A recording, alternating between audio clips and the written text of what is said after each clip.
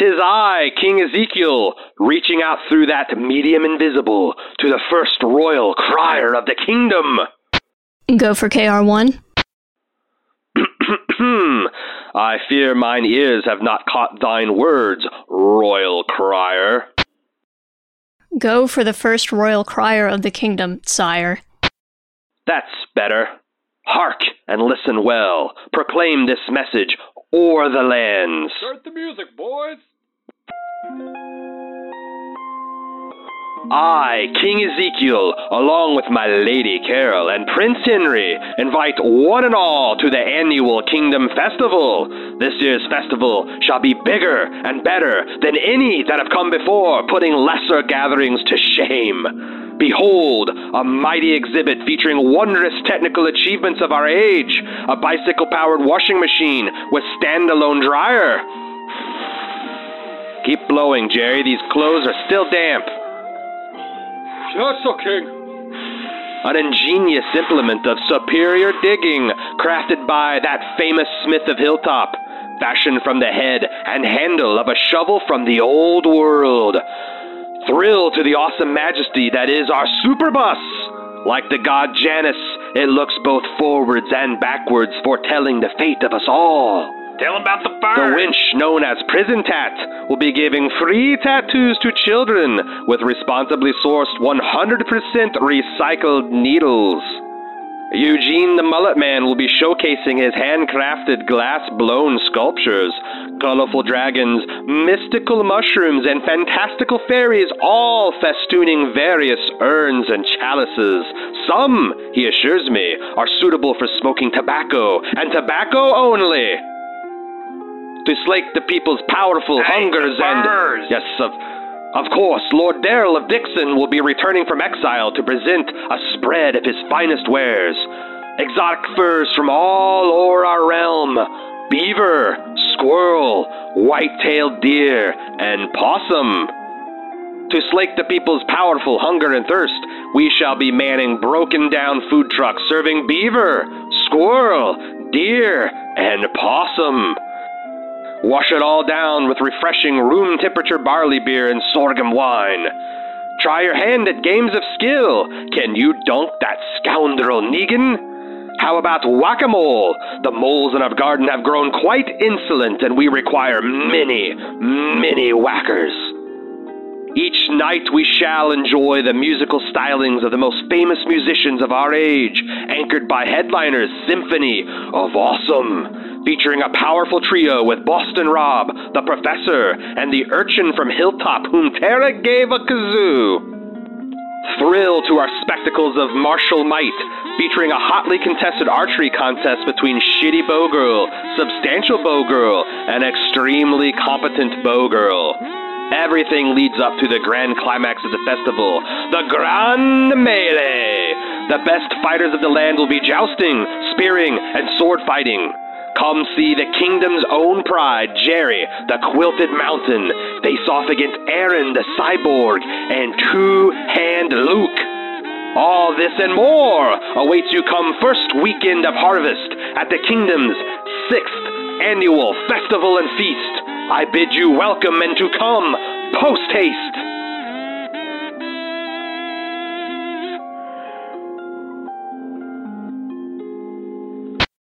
Crier! I say crier! Did you catch all that?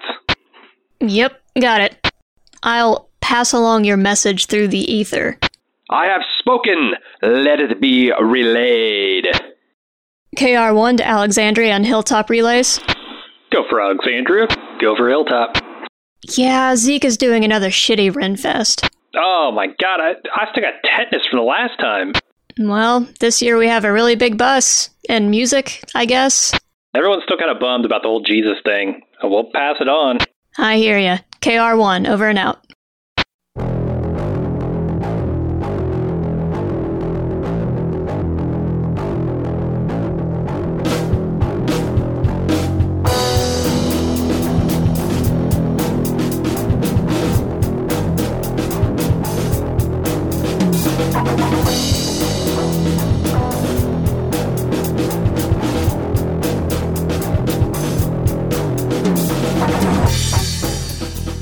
Welcome to The Watching Dead, the officially unofficial podcast for The Walking Dead on AMC. I'm Jim.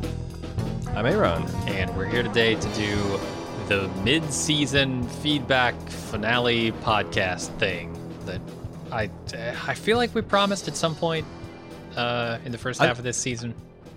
I mean, I think you're underselling it. We also had the fantastic, Kingdom Festival skit.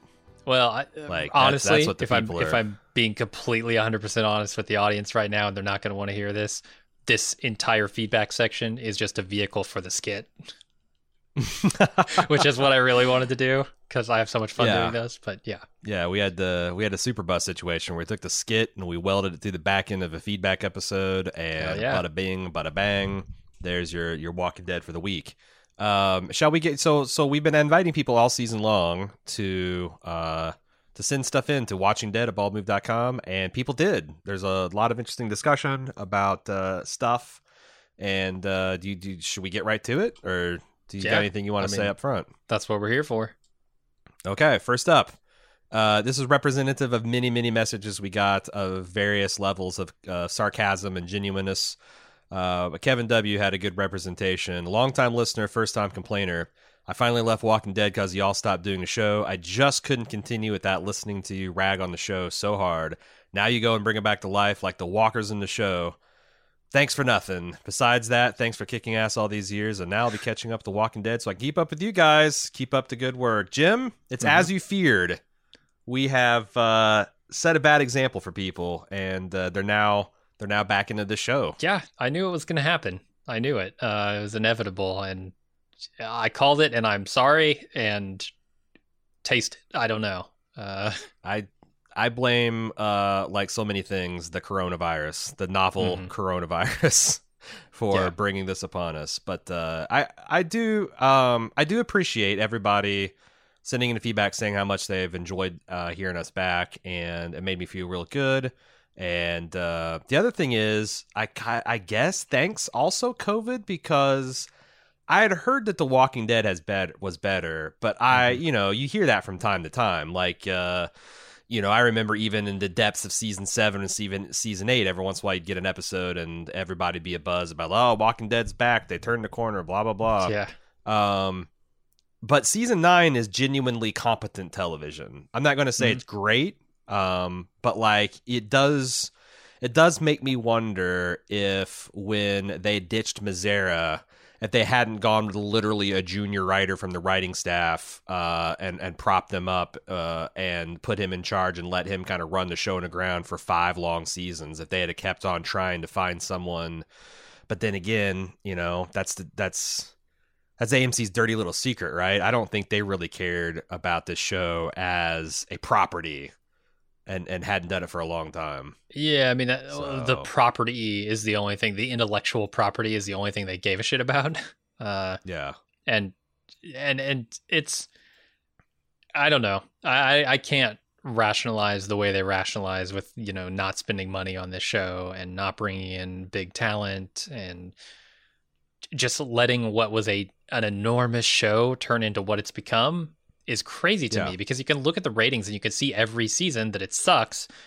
The viewers disappear, they evaporate. You would think they'd be wanting to do more to keep the show going, and I'm glad that Angela Kang is at the helm now, because it is, yes, in fact, almost in a disappointing way, because I wanted to come back and just totally thrash it for season 9. But yeah, she seems to have a better handle on fundamental basic storytelling methods. Make it about the characters. Yeah, it's about the characters. Give me characters I love. And somewhere along the way, I've come to love some of the really stupid characters like Fist Bump and Eugene. Sure. Sure. So maybe Gimple had something going there. He was just playing the long game, the real long game. Yeah, and it's not. We still got Nicotero directing episodes, so the idea that we're never going to be able to rip this show again, I think, is fair. Is a dubious proposition. In fact, that's the thing. Is like I used to like The Walking Dead when they'd have like one kind of boner every episode or so, but like at the height of the Gimple reign, or towards the end of his reign of terror, it was just like nothing but boners on boners stitched together like so many buses in the kingdom. They're just like backed up end to end.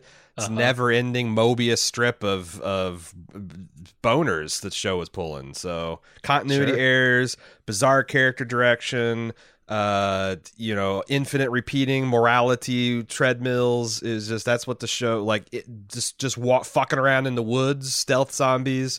Thank God the show's moved on from that stuff. So I was pleasantly surprised. I thought these would just be drunken bitch fests, and they're not that, but they are also something that like I said, there's one or two times in the last 8 weeks where I really felt strongly. I was like, well, if I was just binging this show, I would hit next episode. Absolutely. And I haven't felt that way about The Walking Dead in some time. So congratulations, Angela Kang. Next up, Tyler D says, I couldn't believe my eyes when your Walking Dead announcement popped up in my feed. Recently, I've been re-listening to your back catalog as I edit each season of The Walking Dead down into movie length. Got to do something in lockdown. I'm excited about the potential of fan edits. And also stay tuned to this space on news on that front. In the weeks ahead. I think we got something interesting that you guys might be interested in. Your breakdowns have saved me from having to rewatch some of the worst Walking Dead episodes and be confident I've not cut out anything important. Yeah, that's the other sad. The truth is, like, I was reading Reddit last week trying to get my hands on, or my arms around, the San Diego Comic-Con Staycation edition. Yeah, and a lot of people, like, someone said perfectly, it's like, that for season 7 and 8, the fans had caught on to The Walking Dead's rhythm, where you would have a spectacular, if not particularly good, season opener, and then just a bunch of dreck that didn't move the plot, and then there'd be something pretty amazing for the mid-season and the season opener, and then dreck, and then the season finale. I mean, you can make a compelling argument that there's probably only about 4 or 5 vital hours in every 16-episode season of The Walking Dead for the past 3 or 4 years, and that's fucking nuts. Anyway, Tyler continues, I watched the show from day one as well as watching it every week with my father, but when he sadly passed away, watching the show just wasn't the same. I stopped watching when Andrew Lincoln departed, but now that you'll be covering seasons 9 and 10, I might as well jump back in with you too. I look forward to hearing your thoughts on Rick's final episodes and emailing them again while you cover the later parts that I'd never watched. I'm sorry to hear about your dad. That would be a real bummer. Because my dad and I have nothing in common when it comes to the television. My dad mostly watches reruns of shows like when I go to his house, he's watching Gunsmoke, The Lone Ranger, the Ponderosa, like just that, just these old westerns that he grew up with. And hey, fuck, why not, man? I might be in a nursing home watching Breaking Bad and The Leftovers. Maybe not The Leftovers. Maybe Breaking Bad and Game of Thrones or something like that. And I'll just pretend like they never made season 7 and 8 of Game of Thrones. So he also says, I caught the Odd Talking Dead podcast about season 10. The show doesn't seem like it's improved a whole lot, but we'll see. I don't know. So far so good. I'm hoping they can keep up this state of quality going on to season 10. Yeah, I don't know anything about season 10, but season 9 has been pretty good. Yeah, I'm wondering, do you think right now, because I don't know, do you think that they wrapped the Whisperers up in a single season, or do you think they stretched this over? I mean, they didn't even really introduce them until the half season-ish right mark. So probably, I don't know. If I were a sane, sensible showrunner, I would wrap this up in about a half a season, considering these are half seasons that are almost full season length for most shows now. Yeah. I would do it all in the latter half of this season, but then what do you do with season 10? I don't know. I haven't read the comics. Yeah, me either. And that's kind of like the nice thing, is that I don't have any more expectations, because, yeah, and we'll get the feedback later on. It's like, the thing that used to annoy me is I was a real fan of the comics, and it seemed like every time they made a change to the comic structure, it was slightly for the worse. But we'll get there here in a bit. My guess is up next.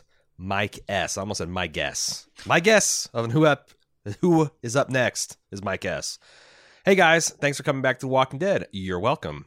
I've been a fan of Bald Move for over a year now. That's amazing. Now I just watch the shows you guys have covered to have something interesting to listen to. And what are we going to do when we run out of shows? Because, like, gee whiz, after like Lovecraft Country and The Boys, I have no freaking clue what we're going to be watching here in the late fall and winter. But I don't even know if there is more television coming out after those. Yeah, we might have to get real creative, all of us. Then I was a little disappointed and bummed throughout through all the Watching Dead, and you guys stopped at season 8. However, real quick, something I'd like to ask that I think about a lot. Now there's some peace between the communities. Which leader would you like to follow, and what would your jobs be in the communities? Mine would be Ezekiel in the kingdom, mainly because Zeke is a people's leader, and he always looks out for the people, not just his close circle. Interesting question, Jim. Yeah. If you were in the zombie apocalypse in the greater Washington, D.C. area, which of the tribal leaders which tribe would you adopt, and what would your position be? So I feel like at this point everybody's got food, so like you're really just picking on like who the leader is and who, what their policies are. And I feel like Michonne is on a reign of terror here that I'm not too comfortable with, so probably not her. A little bit isolationist, yeah. A little bit. But the other two options are not bad, Tara and Ezekiel, because we're at the point when Jesus is dead now. I don't think I would have wanted to be in Hilltop under Jesus, but probably under Tara. She seems to have her shit together. So yeah, let's go with the Hilltop, and let's go Eugene's job, because I really would just like to be sort of a project manager / tinkerer kind of person.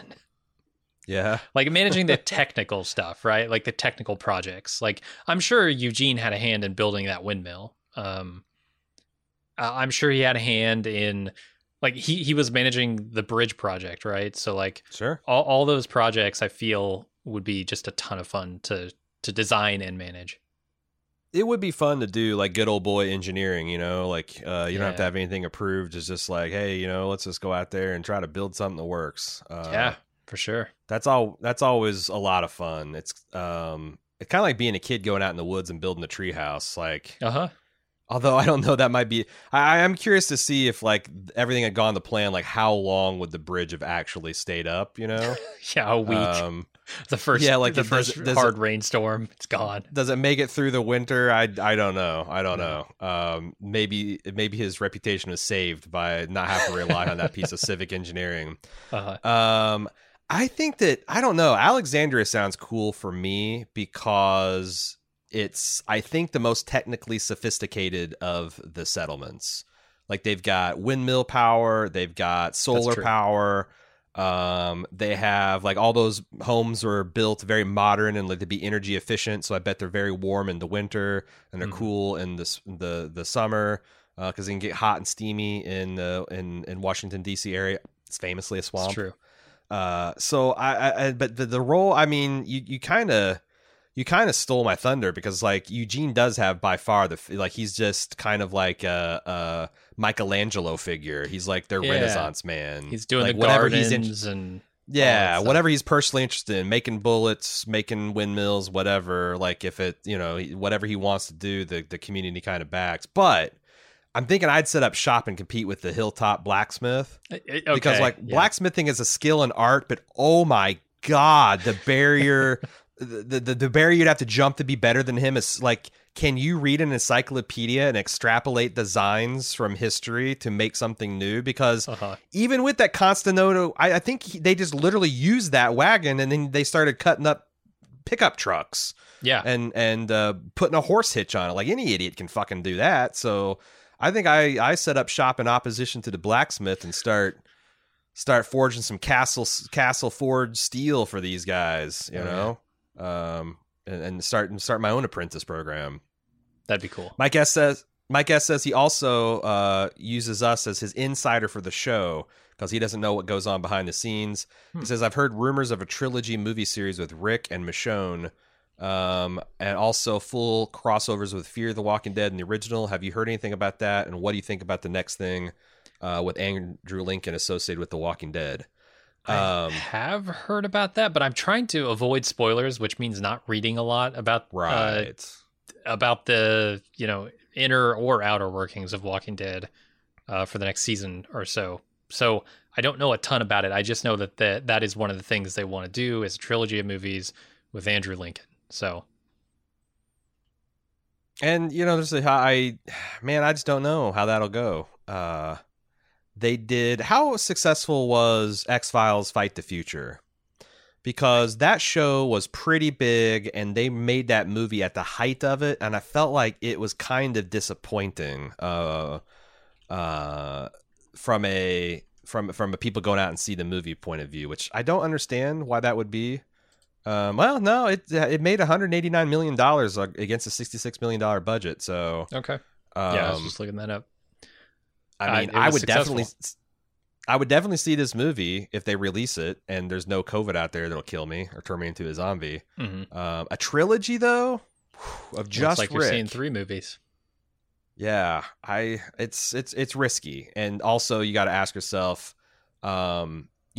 Chris Carter over there on the X-Files, he spent some money. Like that X-Files movie looks like a big budget movie. Yeah. I'm very afraid they'll just make like 2 or 3 episodes of The Walking Dead kind of budget at this thing, and you just can't do that in the theater. And if they do it real cheap and it comes out like coming across direct to video, then and who's helming it? I guess he's the only character I could see carrying one of these things, though. Like, maybe Daryl. I think you could do a really compelling, like what's Daryl been up to in the woods, kind of Heart of Darkness. Maybe, but for 3 movies, not 3 movies. He could do like a Logan style.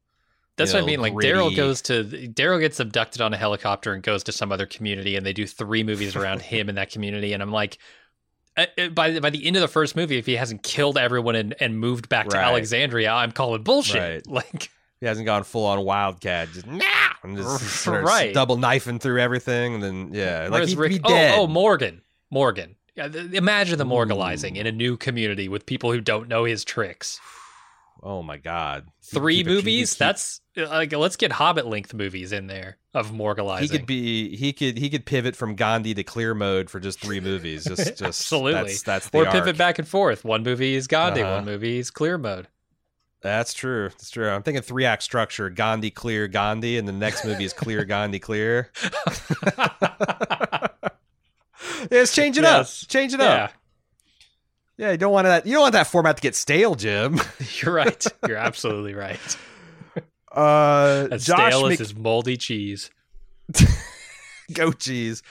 James McGim says he wants to drop some knowledge on us about heirloom tomatoes and other seeds. We had a question about what the fuck heirloom tomato. What did you think it was? Please. You said something about. You said because I was like, what the hell is heirloom? And you had an answer. I can't remember what it was. Yeah, I thought it was old. I just thought it was old? Like a synonym for old. No, it's okay. I thought it was what it was, but I'll let James explain it, I think. Okay, James says heirloom means the plants are not sterile like a lot of GMOs are. They can be used to eat or seed new crops, unlike GMOs. Glad you guys are back. So I was half right. So, like, are there different varieties of heirloom then? Because, like, if... because you can genetically modify something without making it sterile. That's something true, they do, like, in a cynical ploy to keep you from, like, collecting seeds and cutting them out of their seed profits. But I don't think you have to. But yeah, I'm glad because, like, heirloom. What the fuck does heirloom even mean when you're talking about something that grows in the ground? He says, glad you guys are back. Thank you very much, James. Moving on to Kyle, who has another question about Tara flipping off the camera. He says, this was 100% intended for the fans. Previous seasons, Tara was back after having a baby, and the internet trolls were on her about her weight gain. So this was intentional. Those goddamn internet trolls, man. Yeah. Fuck them. Fuck them, Tara. Moving on to Hannah. I just watched the episode and realized just before the screen goes black at about the 40-second mark, if you watch the bottom left of the screen, you can see Rick's horse munching on some grass as those hordes move towards Rick. I know it's just a show error, but I found it funny that the horse was panicking just a second ago, then was like, grass, I can pause here. I have to say, which episode is this? It's like, I guess, episode between 5 and 6, when he was he was mortally wounded, or I guess not mortally wounded. Gotcha. One of my favorite types of comedy is pretending what the animals are thinking in scenes or their background. And I got this from like the Riff Tracks and Mystery Science Theater guys are always funny about, if the horses are carrying a hefty person, Or like one of my favorites is in their, what is it, the Final Sacrifice, I think is the movie where they got this like the star of the movie is a Canadian named Zap Rousdower, and he's wearing the full Canadian tuxedo, and he's not an impressive figure physically. And every time he mounts this horse, the horse is like, so someone put a sack of roast beef sandwiches on me? What? I just fucking love that shit. So yeah, having Rick's horse just, munching in the background is a good catch. Good catch. She continues, I want to let you both know how happy I was when I realized you've been podcasting The Walking Dead again. I appreciate your decision to stop covering it, and I understand why you made that decision. But my two favorite shows in the last several years being The Walking Dead and Game of Thrones, there's been a real void in my weekly podcast listening. Hannah, let me tell you, there's been a real void in our weekly podcasting schedule. True. I wish we had the glory days of both Walking Dead and Game of Thrones back. Oh, God, I'm still hurting after Game of Thrones. I cannot tell you how many times I've gone back and listened to your Walking Dead and Game of Thrones podcast from premiere to show series finale. They're very entertaining, and as someone who likes to walk on a lot on a daily basis, they help make that time an enjoyable escape for me.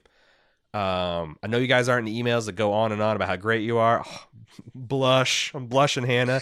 But I just want to tell you that you really brought a smile to my face. It's been a strange time for everyone, and new entertainment, which so often can be a positive aspect in people's lives, has been severely lacking. Boy, howdy. Thanks for being creative and thinking of ways you can still bring fun and relevant content to your audience during this time. Well, I appreciate that. That's awful sweet of you. And it's not that we're not in the emails. It's just like some of that stuff is like... you listen to like a radio show, like a Diane Rehm show or like a sports talk show, and if you cut out like the time, like 33% of the content of those shows are people saying essentially first time, long time, or love your show or thank you, and it's like we could save some bits here, we love hearing it though. I mean, we're trying definitely. I read all those and I appreciate all those every time somebody writes in and tells us how much they enjoy the show. The reason we don't do it is because we're trying to make a better show, right? And yeah, it's great for one person to hear their feedback being read with a whole bunch of praise, but everybody else is thinking, oh, this is kind of a boring email. So yeah, we typically don't do it, but we do appreciate it. Yeah, it's like if you're doing like those fan panels, like every once in a while a fan asks for a hug from a celebrity and they right. graciously let him have a hug, and then everybody wants a hug, and that's great. Like, I would love, if I was a celebrity, I would give everyone hugs, but like then it would be a 3-hour hug show and you wouldn't get anything out of it. So the solution is we read the emails and our hearts glow, and we just take that stuff out so people don't have to listen to it. But thank you, Hannah. It's a very lovely email. Let's move on to Tim B. Tim Burton.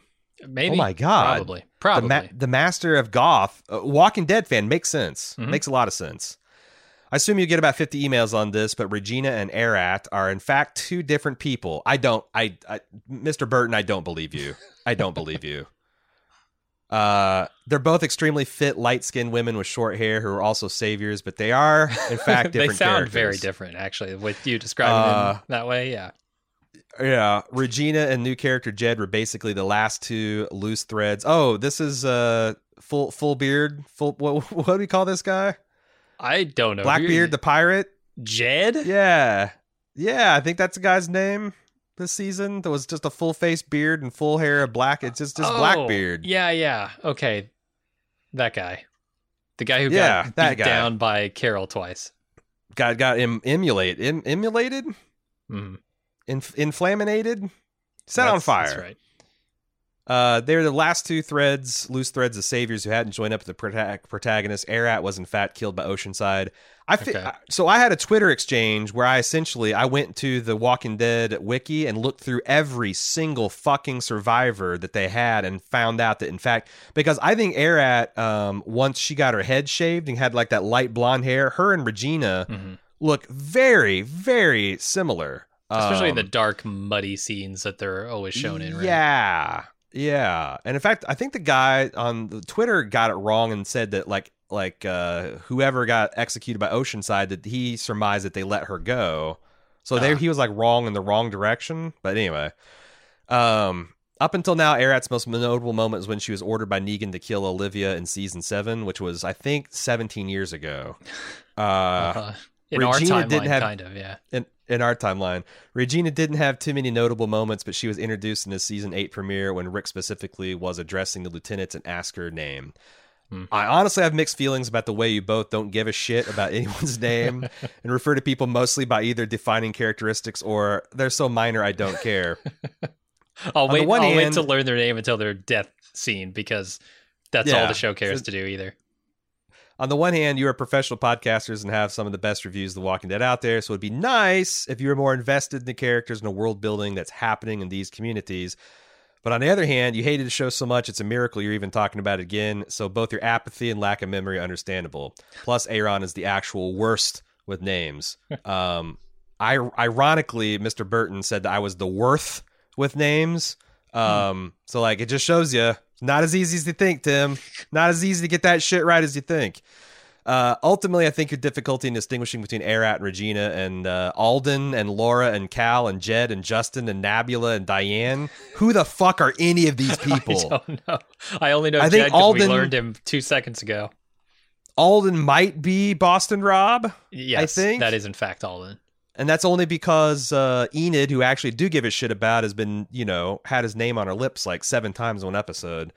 The show's really bad at giving us a reason to distinguish between these characters. This is one of the main reasons I stopped watching in season 10, though as I understand it, they finally got good about 10 minutes after I bailed. Woof. Bad timing. It's just like us, we stopped podcasting the show just when it got interesting. Love your show and have enjoyed the recaps of Mad Men, Game of Thrones, and more movies than I can count. I would totally be a member of the club if I knew my wife wouldn't look at me like I'm crazy for donating to a podcast with some guys I don't know. I mean, it's a price of a deluxe cup of coffee from Starbucks. Like, that's true. If he, I don't know. I mean, we can just start sending the bill as Starbucks if that would help. Sure. Hide it. Sure. Yeah. When we reincorporate in Ohio, we'll just call it Starbucks. Yeah. Or call it not Starbucks. And then like we abbreviated like in Starbucks. So it's like North Starbucks. What about that not sense. Starbucks? Can we get the double negative trademark? Yeah, we could play Star BUX. Sure. There you go. That's different enough. But yeah, like if you're strapped for cash, obviously we're an optional buy. But if it's just getting it past the old lady, I just it's hey, it's a cup of coffee, makes me happy. That usually works with me. Anyway, keep it up and learn some fucking names. Here's the thing for real, Mr. Burton. Some people love it that we do that. Some people hate it. Mm-hmm. And when you got kind of like that polarity, you kind of go like electricity itself in the path of least resistance, which is I genuinely don't give a shit about these people. Right. When I start giving a shit about them, I learn their names. There's some shows where we sweat all the names and we get all the names right, and we don't do as many silly, jokey things. Those are better shows. So yeah, I understand some people don't like it, but the thing is, if I catered the show to make you happy, I wouldn't like it as much, and then other people would not like it as much too. So. And I think what you said about the characters becoming vital to the show is when you start to really learn their names is true. Like we don't call Tara Fistbump anymore, right? We started off with just her nickname. I mean, you do just to disrespect her, but yeah, right. But every once in a while, 90% of the time, I call her Tara. Right. So yeah, I mean, once the characters become consequential, I learn their names, but because it's also shocking how often the show uses a character's physical appearance or the fact that they're good with the bow as their defining characteristics. Mm-hmm. Like, I defy you to tell me anything about Substantial Bow Girl. Anything. I can't. Anything. You might tell me her name and like some lines of dialogue, but what is she like? What's her background? Who does she love? That's like the blacksmith. We finally find a little bit of information about him this season. But like it's that thing. Like even Jerry. What the fuck do we know about Jerry? He's starting kissing this girl with the headscarf. So like, but what's she like? She's got a name. I know she's got a Wikipedia article, but like, fuck. I don't know why they love each other. What's their romance? What's their routine at night? Like, there's ways to do. Like, I look at some shows like Game of Thrones and Expanse that have cast of like 50, 60 people, And I know all those people's names because they just have a really good way of establishing their character and getting you to care about them really quickly. Or they're introduced in a vital piece of plot that sticks out in your mind. So, and these time jumps aren't helping either, because you end up with a community where you start learning everybody's name, and then you jump ahead 6 years, and suddenly you've got an entirely new community where there's a woman managing the garden who's having meetings with Michonne that I don't know. And like, there are 15 guards and 6 other people in this other community. Also, we have a 3-pronged community here. Like, there are just tons of people. And when you jump forward, you have to reset. And that's hard. Yeah. And half the people on the senior council of Alexandria, I did not recognize either. Yeah. So that's a problem.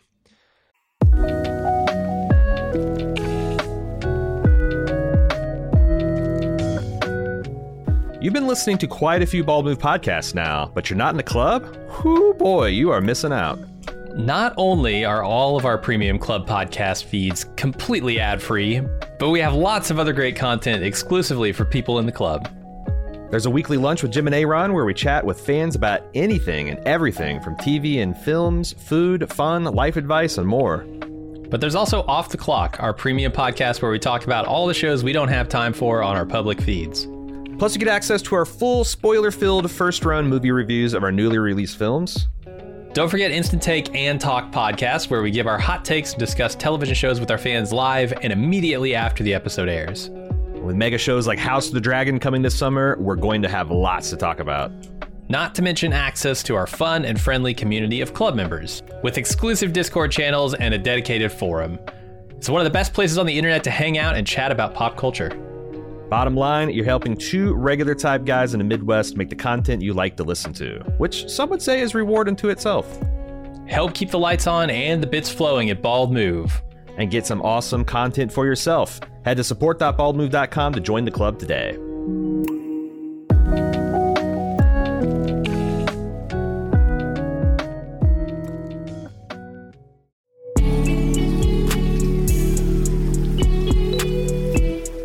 Since the dawn of time, we've been putting clothes on our back that identify us with our people, our group, our tribe. And while Bald Move might be one of the smallest, weirdest tribes out there, transcending all concepts of border, class, culture, and creed, we still have respect for the old ways. At support.baldmove.com, you can get t-shirts, hats, mugs, and more. We have something for every one of our podcasts, or just wear the 4 pips of the Bald Move logo with pride. Bald Move merch beats running around naked, and they make a great gift for the Bald Move fan in your life. Join our tribe! Head over to support.baldmove.com and click on merch to start shopping.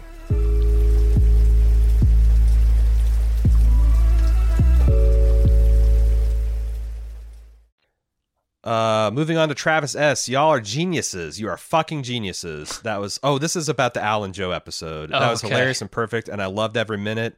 I laughed so much. I really loved the Riverdale experiment, and that was just a super fun revisit. Cheers and kudos and all the best.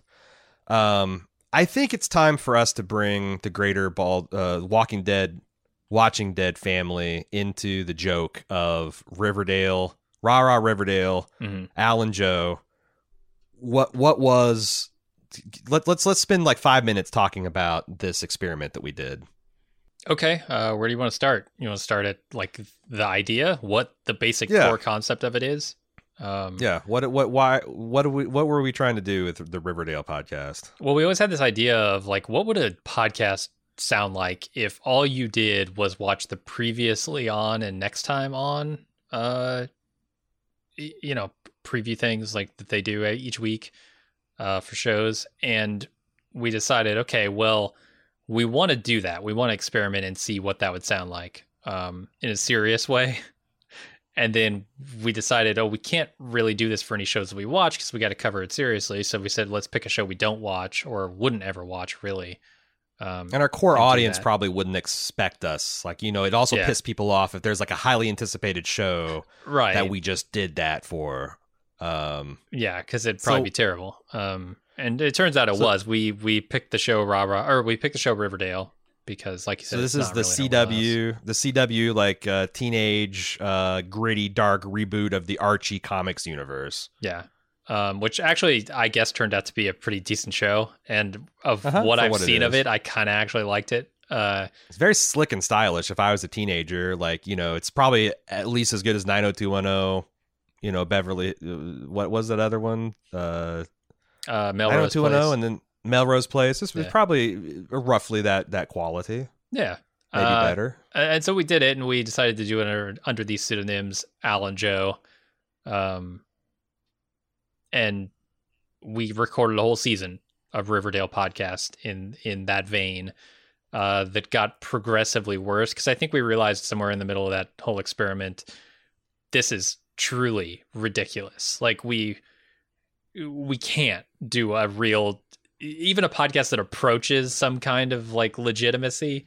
And so eventually we just had it like spiral off the rails, and because we were writing fan fiction, like we saw these big scenes and these confrontational dialogues and this punchy, like next time on, it's all people pulling hair and slapping and pointing guns. But like, what does it all mean? Yeah. And the other thing that was funny is we have a VIP section on our forums where it's just for club members, and we told them that we were doing it, and we encouraged them to give us all 5-star reviews on iTunes. Because that heightened, like when people would look for our like a Riverdale podcast, we were the number one.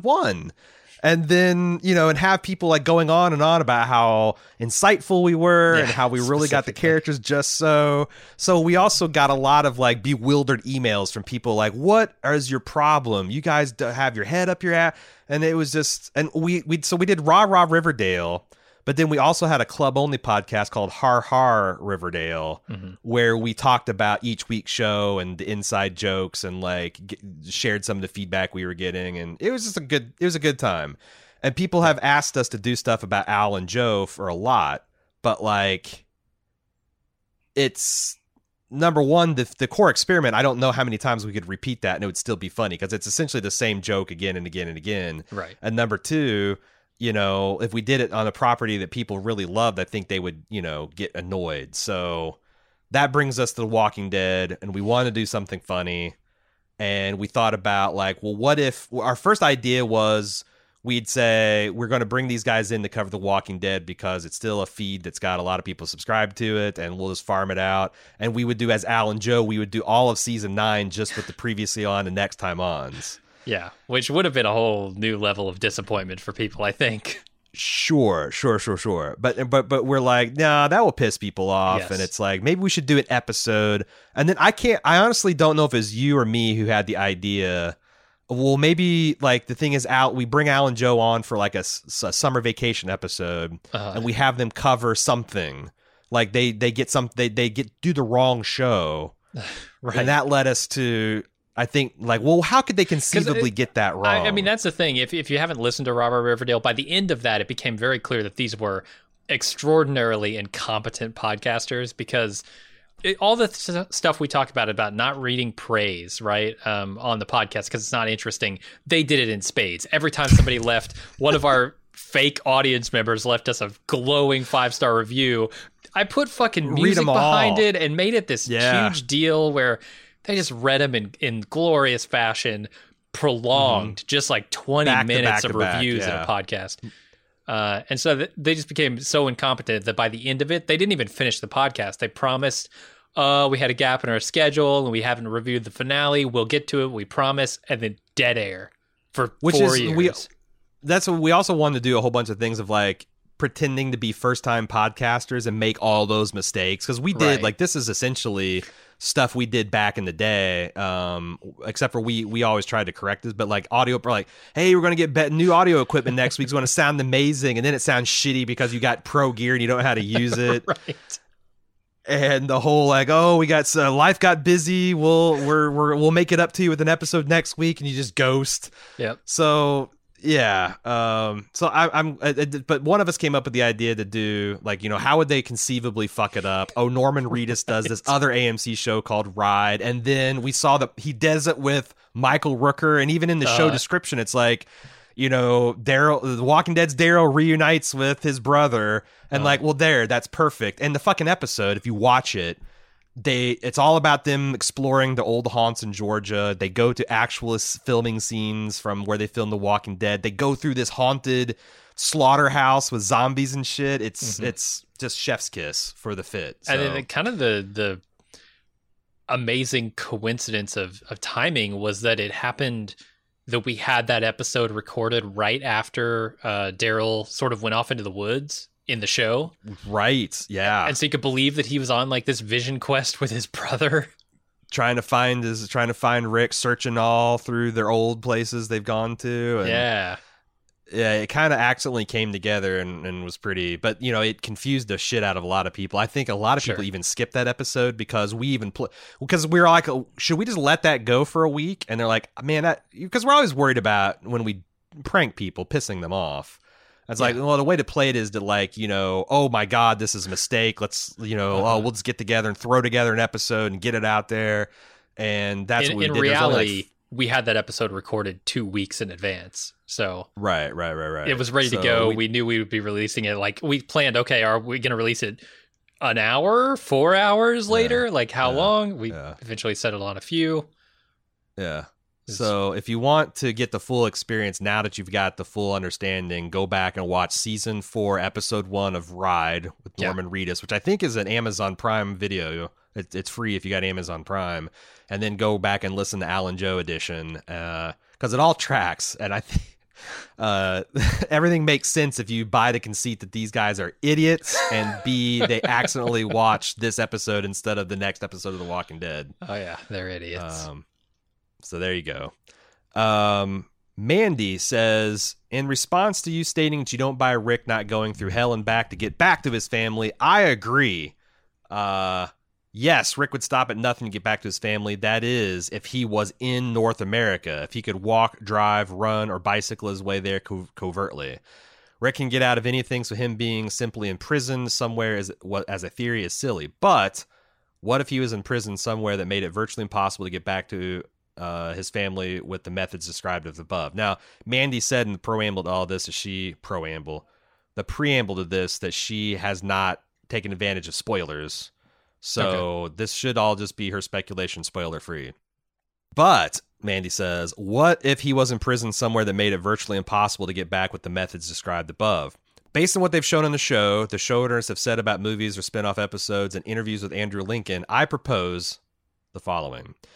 The quote-unquote helicopter people are what's left of the quote-unquote government, or perhaps some sort of New World Order type of group that have power, supplies, etc., and are trying to rebuild or create society. I think perhaps they mean well, but are recruiting or forcing people to work with them at any costs for the good of the human race, again, quote-unquote, and the future. I think the AB designation is a set of characterizations for what they bring to the table to rebuild society as they see fit. A's perhaps could be religion, Father Gabriel, etc. B, law and order, and so on and so forth. I wonder if like A could be like culture people and B are like workers.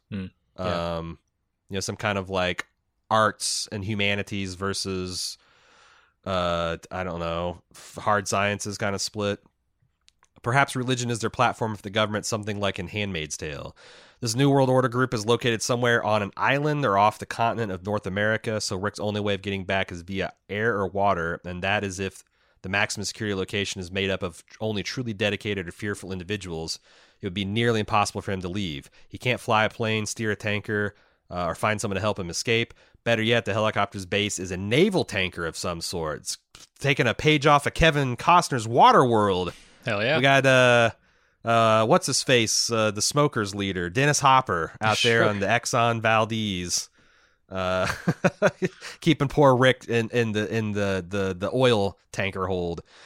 What's Rick going to do? Jump off the Atlantic and start swimming? Option 1, Rick is biding his time, pretending to go with the program to move in a position where he could leave. Option 2, he is cooperating as an indentured person and has promised to be taken back once he's completed what is expected of him. Because despite the sacrifice, the outcome will benefit all mankind. Plus, he knows Michonne is strong and capable. I still don't think anybody tells Rick Grimes, we're taking you away from your family and your community for the good of all mankind, and he gives a shit. Yeah. I think he starts biting throats. Option 3, a mix of both 1 and 2. Andrew Lincoln has expressed in several interviews that he was basically homesick and wanted to get back to the UK. I know just from being a pop culture junkie that the UK and Georgia are one of the 2 cheapest places to film. Also, the UK has different unions for the film industry, which creates a much more desirable work-life balance. For more on that, you can listen to Alec Baldwin's podcast, Stanley Tucci, who discusses that in depth. That's interesting. I don't trust interviews with actors. Like, it could be that Andrew Lincoln just got sick of doing The Walking Dead because it's a demanding, set and performance. And he says it's homesick because that reads better to the fans than I just got sick and I'm rich. Yeah. I've got so much money from this fucking show now. But I don't know. In closing, it's my belief that the movies or spin-offs or backstory episodes explaining Rick's fate will be or are filmed in the UK, and that this New World Order or whatever group that has Rick is based in either the UK or Europe, or possibly a remote island like the theorized billionaire island ready to house the 1% when the shit hits the fan.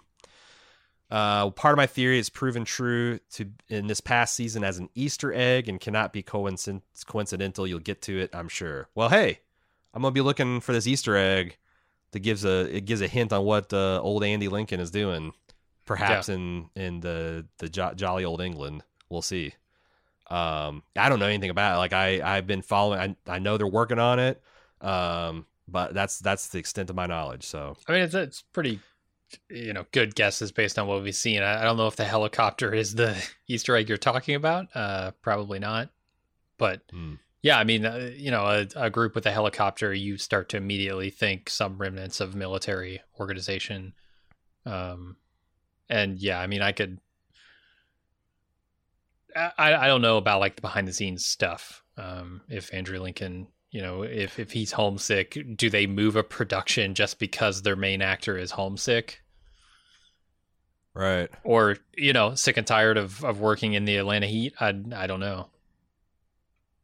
I mean, if you can make a profitable 3 trilogy movie, and make an actor comfortable, I'm sure they would do it. But yeah, no, I don't know. What's the name of the blonde lady that's got the 2 Secret Service agents that she's a rat, the Regina, the woman for the Brighter Tomorrow, like the binder lady that gave the records to Maggie.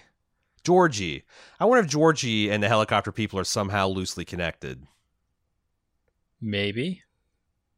Because just the fact that they have a helicopter that works we've talked about this before, that implies a level of sophistication, supply line, education that is far and above what we're seeing the survivors at this point, like 9 years into the zombie apocalypse. And it makes the oil tanker thing sound a little less insane.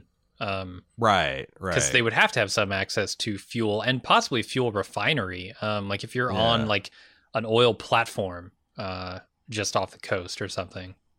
Right. Well, and also like Eugene was trying to get this amateur ham radio so he can like start reaching out further and further for groups, and that might kind of bring all these plot lines together because ham radio can contact the other side of the world. True. If there's anybody doing anything big, like that's a good bet to get in contact with them. So, and I don't know, that might bring all the Fear the Walking Dead stuff, the movie trip, like this all stuff might come to some kind of grand climax at some point. Good. We can merge back into a single show. We could take all 3 of them back into The Walking Dead with a cast of 300. I don't know. Yeah, the strongest parts of each series. Get rid of the chaff. Just keep the wheat. Okay, Christos the Greek is up next. Thanks for revisiting The Walking Dead. Totally understand growing tired while Scott Gimple was at the director's helm. I agree season 8 drug way too far and wasn't the best. Season 9 and 10 are much better. I hope you continue the latter in reviews as the Whisperer War is very solid. I don't know. I know that we're probably going to take a break after the end of season 9 to cover Amazon's The Boys because it's going to be week to week. But I don't know. We might get right back to Walking Dead. I'm having a lot of fun covering it. They just announced they're doing something special. They're going to have a banger of a season finale, and then they're also going to have this bonus 6 episodes next year. So it might be cool if we could get the blue machete, the purple machete. If we can put them, if we can get all that caught up by next, I mean, it'd be interesting. It'd be interesting to see how we feel at the end of season 9 and what we end up doing and how long we're going to be stuck with having no television. Yeah. Because the shutdown continues, like a lot of 2021 is going to be a blank slate too. So we'll see. Season 9. Oh, wait a second. Regarding your questions about Maggie's departure, Lauren Cohen's show on ABC only lasted a few episodes before being canceled as an utter disaster. Oh, wow. I didn't know that it didn't even make it out of season 1. Yeah. While Maggie leaves in season 9, it's speculated she'll return in the season 10 finale. Interesting if true. I really wanted to make mention of this specifically. Fear the Walking Dead sheds light into the mysterious helicopter people that took Rick. In fact, there's an episode in season 5 where we meet one of the helicopter people who interacts with the Fear the Walking Dead main character, or a main character. This episode gives more clues and possible answers to who and what they are. Now, please hear me out. I know you guys covered the short season 1 of the Fear the Walking Dead and didn't continue. No, we did not. If you have the time and can muster through the storyline for season 2, I will tell you this. Season 3 entirely in the first half of season 4 is the best writing of anything in the Walking Dead universe. Okay. I'll go so far as to say it may even topple season 2, 3, and 4 of The Walking Dead and how good it was in its heyday. I've heard that from multiple people. Have you? It didn't hurt. Yeah, back when we were covering Walking Dead, it didn't hurt or didn't help though that these people were saying that during the dregs of season 7 and season 8. Like, well, it's like, and I'm like, well, is it better in comparison to this, or like, is it better in like terms of like great television period? And then I think it's funny that like Scott Gimple took over and then just ran it right into the ground. Anyway, Christos says with things in lockdown and not a lot of filming going on, maybe a lack of shows to cover would lead you to an idea where you would consider catching up on Fear the Walking Dead. I'm going to be honest, I just don't think so. Like the commitment of catching up all of season 2 and season 3 just to have it be shitty in season 4 and 5 again. I'd be much more inclined just to watch like the bonus scenes of Rick's helicopter shit. You know, just skip around to the good stuff because there's just too much good. I mean, even now, like I'd rather go back and catch up on things I missed in the last year or two. Yeah. Because we had to make some tough decisions sometimes than go back and watch some shitty Walking Dead spinoff, even if it has a one shining season to it. But he says, I'm not sure if you noticed in season 9, episode 7, which you just covered, the director was Abraham Kudlitz, aka Abraham. I did not know that.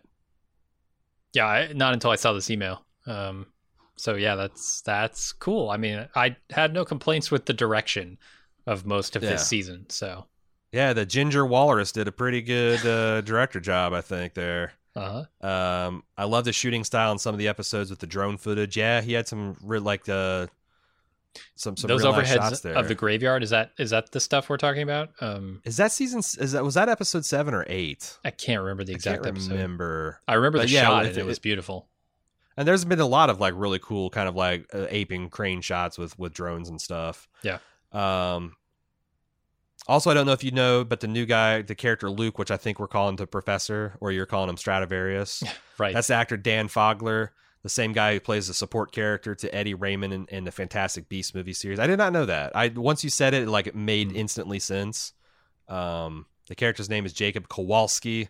Dan Fogler really drops weight when you see him in season 10. Oh, he's on the Jerry diet. Yeah. You wear a quilted vest in the hot Georgia sun, and you just drop weight like a motherfucker. Apparently, no, it's a costuming thing. Still, it's like he had that quilted vest, moo thing he was wearing. I hear that Fogler had actual violins underneath his shirt, and so he just took the violins out in the next season. See, I think Jerry's wearing the quilted Momo or Moo, and he takes it off, and he's now an unquilted Jason Momoa underneath all that. Shit! Goes from Moo to Momoa. That's a tough transition. That's the kind of transition I want to make. Paul from Melbourne.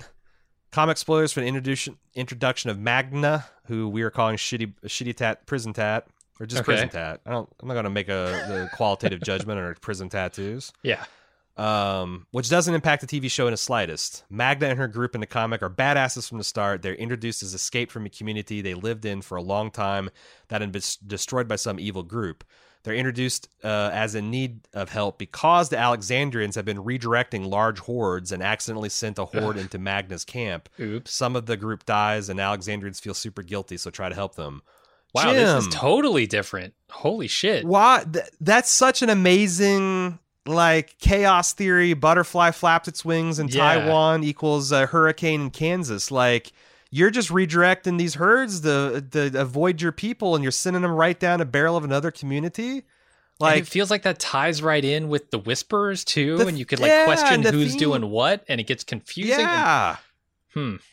See, this is why I was glad to no longer read the comics, because as good as work as I think Angela Kang's doing, like, why couldn't they make that point? Man, that's a weird change. Anyway, it feels like they really wanted to fast track Judith being a badass for the scene with her saving Magna. Really wish they went with the original story of the comic, but they could have had that. But they could have still had Judith save them, but they wanted to whack the scene in after Rick got the trash lady helicopter kidnapped. I mean, it was like literally the first scene they did when they came back from the time jump, right? Yeah. And I don't know, do you need to establish Judith as a badass for her to have, because like they're like, well, we need to have her to badass or no one will believe that she'd stand up to Negan. I don't think most people would really believe that, but you believe it once she shoots the motorcycle out from underneath them, right? Sure. Like, that establishes her badass credentials, or maybe like even Negan can be like, oh, this little girl's all talk, and then she proves it's not. Like, I don't know. Thanks for that context, but yeah, this is Exhibit A of why I'm glad I'm not reading the comics anymore, because that would have pissed me off. These fucking new guys shit in the bed with no explanation. Penny, thank you for returning to Walk Dead podcast. I've missed you. Well, I've missed you too. You've inspired me to do some rewatching as well, and I'm going to follow along with you. So I just watched Evolution 908 and Adaptation 909 in anticipation of next week's podcast. It's all rushing back to me, how overall Season 9 is so great, especially after the crap fest of Seasons 7 and 8, and how I was increasingly annoyed by the big mystery of why there's a rift that gets dragged out forever. The buildup of the rift, the people that are almost afraid of Michonne and really hostile, and also just snide and cold. All the main characters are alive, so you can rule out Maggie killing Judith, or RJ, or Michonne killing Herschel. What could have happened that convinced these communities that isolation was stronger than a proven military alliance. I'm literally gleeful in anticipation of both your reactions. Giddy. She's over here with mild interest in these develops, Jim. I think it's safe to say. Penny says the COVID situation sucks in so many ways, but the loss of things to look forward to is a big emotional cost. Thank you for giving me something to anticipate each week. Well, you're welcome. Also, please do more imitations of Feral Daryl. It cracks me up. No! Not gonna do it! No! There. So I can't do it. So now I refuse. Yeah. Good. You don't want to overdo it. Yeah, it's a little wildcat goes a long way, you know? You wear out the joke and you wear out your vocal cords, frankly. You do. Between the skit and that, I think I'm done for the day. Ah, shit. There's 3 more emails. Adam, guys, glad to have more Talking Dead. What? I think you mean Watching Dead? No, he probably means Talking Dead, but he sent it to us as a fuck you. He Alan Joe'd the email. He's meant to send to Chris and Jason, and it got the Jim and Aaron. So we'll pass it on to them. I was wondering if either of you had desire, inclination to pick back up the comics now that they've had their final issue. Have either of you heard any spoilers for big plot twists or the ending? No, as I mentioned, I am very glad I do not read the comics, because I think the comics were definitely fucking with I think the show was bad, but like knowing that the comics were better in almost every case and more nuanced just made it even worse. So, it doesn't seem like there are many spoilers coming from the comics at this point, because the storyline seems so different, but I'm sure the big beats are the same. And, I'm interested in the comic, and like when we wrap up coverage of the show, either like stopping it definitively or if the show kind of runs its course, I can definitely see myself getting back into reading and finishing The Walking Dead, because I do like comic books. I mean, I'm like heavily invested in the Saga series. But the other thing is like, it kind of like, I'm not looking forward to dropping $80 to Robert Kirkman to get the compendiums I'd need to catch up at this point, especially with him pussing out and like my understanding is he bailed on his original story idea, which is this comic's about Carl. It's like a Prince Valiant situation where it's about his son all the time. The abruptness of the ending was crazy too, right? Like he could have seen it out through another few issues and gotten to the point that he promised everyone he would get to, and then he just said, I'm going to end it a few issues, just like this week or whatever is the last one. Yeah. I'm not sure. I didn't follow the community reaction or any of that stuff. That's all possible. But like I said, I wasn't sure if I know I did hear that, but I didn't hear whether people thought that was all good at the end or what. Yeah, I don't know either, but it seems like that would be a big question mark, is how good is this ending really going to be if you want to invest the $80 and the hours and hours to go read through all of it. Yeah. Been in. Really glad the podcast is back. It's made the socially distancing summer better. It's made your summer less bummer. That's good to hear. Here's my issue with Eugene and his dislocated knee from season 9 mid-season finale. I call bullshit. As someone who has dislocated their knee several times and didn't get the knee put back into place right away, it's extremely painful, disabling. So the fact that he's able to stand, move, and semi-walk, bullshit. Your leg is pretty much dead weight, and you're right when the kneecap is popped back in place. It's instant relief, pain and pressure completely gone. I do wonder if you could move a little bit with purpose if a pack of undead cannibals was hot on your tail. Like, right. It's that thing with like the broken ribs, because I've broken my rib before, and I think True Detective or something did a scene with a broken rib where like people are just sprinting with broken ribs, no problem. Right. Yeah, if your death is chasing you, maybe adrenaline. You got all that stuff jacked in your system. You're in full flight or fight mode. But it would be painful. Yeah, I can see very that. painful. Very painful. Once again, you guys are knocking it out of the park. Even Jim, who I believe is going through some kind of Stockholm syndrome with The Walking Dead. Oh yeah. I think it's exactly. It's not kind of. It's exactly. Evan from our old stomping grounds in Indianapolis, with a travel recommendation. I recommend visiting Senoia, Georgia, if you're on your way down south. I'm staying away from Georgia right now because they're a little bit of a COVID hotspot. Yeah. But I'll take this as an advisement for when the world returns back to normal. If the city's about 20 miles south of Atlanta, I remember when we went to the Walker Stalker Con, there were like satellite trips out to Senoia. Mm-hmm. And Jason and Karen, who kind of we palled around with down there, had been there a couple times, done some filming. You know, they're both walkers in The Walking Dead, which is cool. Yeah. And I never made it quite down there, but like, yeah, if I had a chance, I would definitely drive through it because it does seem pretty cool. A couple years ago, my family stopped there on the way from Indianapolis to Orlando. We visited for a day, and it's very cool for a Walking Dead fan. I was surprised to see the compound of Alexander is actually a walled-in community of homes. The walls are actually the crude ones we see in the show, which is very cool. People live in the community. They say about 3 houses there are left empty for filming purposes, but otherwise it's an active community. As a fun fact, it happens to be across a railroad track from the filming location for the governor's community. Obviously, there's a gift shop and museum. When we were there, they had Daryl's motorcycle. Cool. At the gift shop, they had a book of locations we bought, but I'm sure you could find all that information online. Thank you very much for the content you're creating. I want to become... So this is like, if you're a fan of these shows, this seems like a really fun thing to do. Like, yeah. I was able to go as part of the Breaking Bad Fan Fest to Albuquerque, New Mexico, and did touring of the filming locations, and it's a really awesome experience as a fan to go see like the Gus's laundromat and Los Pollos Loco.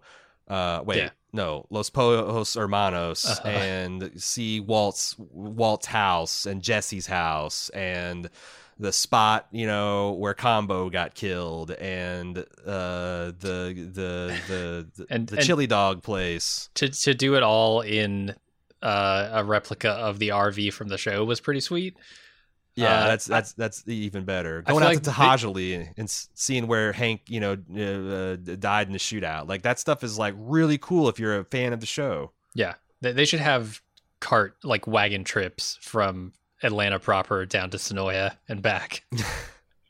Yeah, ride a horse 20 miles outside of the city and the rusted out back of a pickup bed that's been welded to a hitch. Yeah, that'd be kind of cool. Same thing. I've heard that like going to like Northern Ireland to see like some of the filming locations of Game of Thrones, or what is that? Oh God, I can't think of the city that King's Landing is filmed in. Like going to those locations and actually seeing them in Europe. Obviously more expensive for an American to do, but like, yeah, it's fun. If you got a favorite show and you can hunt down the filming locations, it's a lot of fun to go and see that. Anyway, it says, thank you very much for the content you're creating. I'm sure it does not show up, but I was recently mailed a Nielsen rating survey. One question was on the radio shows I listen to, and since I only listen to podcasts in the car, I listed Bald Move. Oh man, I can't wait for our Nielsen residuals to come in. Yeah. Nielsen does do a lot of actually podcast recording studies and stuff. They're working with like Apple and some of the other big distributors to kind of get some of that data, and it's interesting to follow that, like as the industry matures. But thank you for those kind words, Evan. Appreciate it. And that's going to wrap it up for the feedback episode. Please, if you have more feedback, send it in to watchingdead@baldmove.com, and we anticipate doing another one of these at the end of season 9 before we transition to other things. So yeah, if you got some other additional thoughts, responses, etc., please send those in to watchingdead@baldmove.com. Thanks for watching the show. Appreciate all the praise and support. Hope you guys enjoyed our little imagining of what King Ezekiel's fest might be. I'm can't wait to see how wrong we are at the end of the season, or hell, maybe it won't ever even happen. Yeah. Maybe Ezekiel dies next episode and the dream dies with him. But I had fun. I had fun coming up with the stuff with Jim here, and blew my vocal cords out trying to get my best King Zeke. So we'll be back next week with episode 9 from season 9. And until then, as always, I'm Aaron. And I'm Jim. See you then.